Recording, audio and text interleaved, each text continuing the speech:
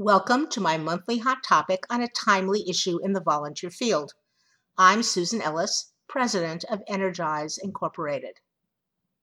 The division of labor between volunteer centers and volunteer involving organizations. In January, the director of a volunteer center in England posted a message to UK VPMs, an online discussion forum for volunteer managers in the UK, but open to colleagues everywhere. Attempting to neatly summarize the importance of his organization to his community, he said, quote, "Our system automatically follows up Do It, the British equivalent of the American site Volunteer Match, applications by emailing recruiters and volunteers 4 months after referral. We now have some figures on placement rates and have worked out our annual value in cash terms. Numbers of applications via Do It, 1,473. Placement rate, 19%. Volunteers placed, 280. Assumed hours a week, 3. Assumed weeks volunteered, 52. Total volunteer hours, 43,660. Nominal hourly rate, 11.51 pounds. Value, 502,523 pounds. I'm sure other VCs are quite valuable too. This sparked an interesting online discussion, especially when I suggested that this particular calculation was based on shaky assumptions, not facts. Further, this director seemed unaware that the members of UK VPMs might resent the volunteer center taking credit for the full wage replacement cost of volunteers with whom it had no further contact beyond a referral. For as long as I've been in the volunteering field, those who run organizations created to increase volunteering in a community have struggled to find funding and even to get vocal support from those they exist to help. Such connector services include what we generally call volunteer centers, and also government agencies at all levels tasked with stimulating civic participation in the region. In theory, there should be a direct and mutually supportive relationship between those working to engage volunteers in individual organizations of any type and the people working to stimulate community-wide volunteering. In practice, however, there can be more competition than partnership. In this hot topic, I want to make the case for clearly delineating the role of individual volunteer-involving agencies and the role of connector agencies. While both deal with trends and issues in volunteering, each side has or should have a very different perspective, including different measures of success. Focus on one, focus on all. Each volunteer-involving organization must prioritize its own specific mission and goals. While it naturally has a stake in the well-being of the community in which it operates, its focus is on the needs or interests of its service recipients. Each agency determines what volunteers will do within its services, finds and selects the right applicants, trains and supports them, and makes the relationship work. Volunteers, therefore, become part of the organization to which they give their time, and success is measured by whether service goals are reached. In contrast, volunteer centers and other connectors think community-wide, support all the causes that matter in their geographic area, and generally do not deliver direct services. They may refer members of the public to individual agencies to become volunteers at those sites, but most volunteers have no continuing relationship with the volunteer center after that.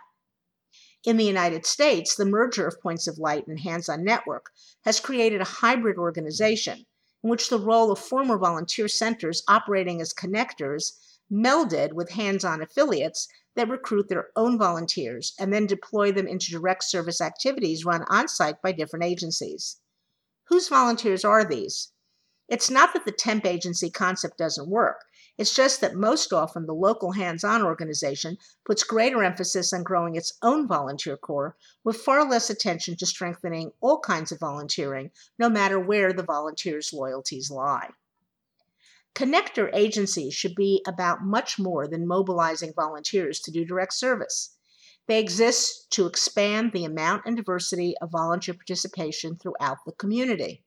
To do this, volunteer centers must reach out to organizations that do not already have a volunteer engagement strategy, not just those that already do.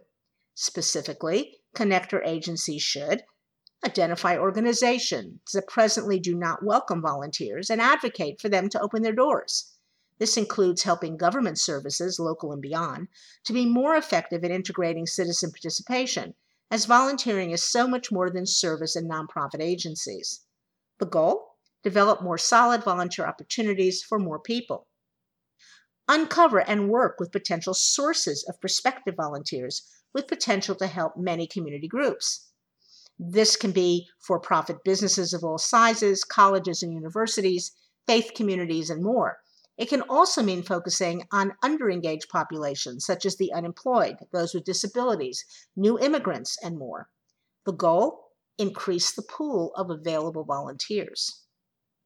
Engage all volunteer groups in collaboration with nonprofit and public agencies, and vice versa. Too often, attention is only directed at how volunteers can help paid workers. A huge part of the volunteerism world, often overlooked by those of us in formal volunteer management roles, are the literally thousands of civic clubs, social hobby associations, sports leagues, faith communities, and other membership groups that often have no idea our two worlds exist side by side. The goal? Recognize the entire spectrum of volunteering and enable alliances for the greater good. Individual volunteer-involving agencies, deeply involved in working for their cause, cannot affect public attitudes about volunteering in general. Yet they need such public awareness and understanding in order to mobilize volunteers. They cannot, one agency at a time, increase the willingness of a university or a corporation to promote volunteering by its students or employees, or convince a major funder to pay for what it really costs to support unpaid staff. That's far more effectively done by a single community-focused organization speaking on behalf of all the unfilled volunteer opportunities in the area. This is also reflected in the role of volunteer centers in offering volunteer management training, currently termed capacity building, as a way to help organizations be more effective with volunteers. Not because the center staff knows more about volunteer management than those on the front line do, but because they can connect their community to information and resources available to the wider field. And capacity building means educating more than volunteer resources managers who already have access to professional development in various ways. It might include executive seminars for decision makers and funders, separating myth from fact about volunteer engagement, or urging university professors to include mention of volunteerism in the professional education of students in fields as diverse as nursing, teaching, and public administration. Demonstrating worth. Our colleague in the British Volunteer Centre short-sightedly promotes the importance of his agency by the effort accomplished by others. But connector organizations gain their strength when they promote the collective, never themselves. It may seem harder to quantify or prove how connector organizations are making a difference through their own efforts, but there is potential in thinking about the way that highly compensated advertising firms provide value. Advertising companies never claim to make the product, deliver the services, or handle the sales for what they promote. Determine what information or feeling will lead consumers to make a purchase: awareness, status, feeling of want or need. Craft the message and figure out where to place it so that the most potential buyers will see it. Measure their success in the growth and depth of sales. Advertising companies do, however, need to start with a product or service that will be attractive to consumers once the ad firm has made them aware of it, and to stick with the product for continuing purchases. Even the best ad agency in the world ultimately cannot sustain a product that does not deliver the result or satisfaction promised. It may help to look at volunteer recognition as an example. It's the role of each volunteer-involving organization to thank its own volunteers, while connecting agencies should be shining a light on the cumulative effect of many successful volunteer activities in the area. So bestowing a city or state or national Volunteer of the Year award simply duplicates, even creates a hierarchy of recognition. Why not instead organize a parade down Main Street, in which the Volunteer Center shows the public, the media, government officials, and funders how large and diverse a combined force local volunteers really are? The connector deserves and should take credit for such accomplishments as the amount of publicity and media stories showing the diversity and power of volunteering, the number of consultations with organizations, businesses, schools, and other entities that resulted in new efforts to create volunteer opportunities or to inform new audiences about volunteering, advocacy with legislators and funding sources to increase tangible support for all volunteers in the community, expense reimbursement, tax credits, etc. Collaborative projects that began with invitations from the Volunteer Center to community groups who would otherwise not have met one another. The evaluations and outcomes of volunteer management training delivered. The worth of connector agencies is in softening the playing field, making it easier for organizations and volunteers to find one another, stimulating more types of players to join the game, and getting the crowd to cheer. If you are in a volunteer-involving organization, how are you helped by a volunteer center or other connector agency?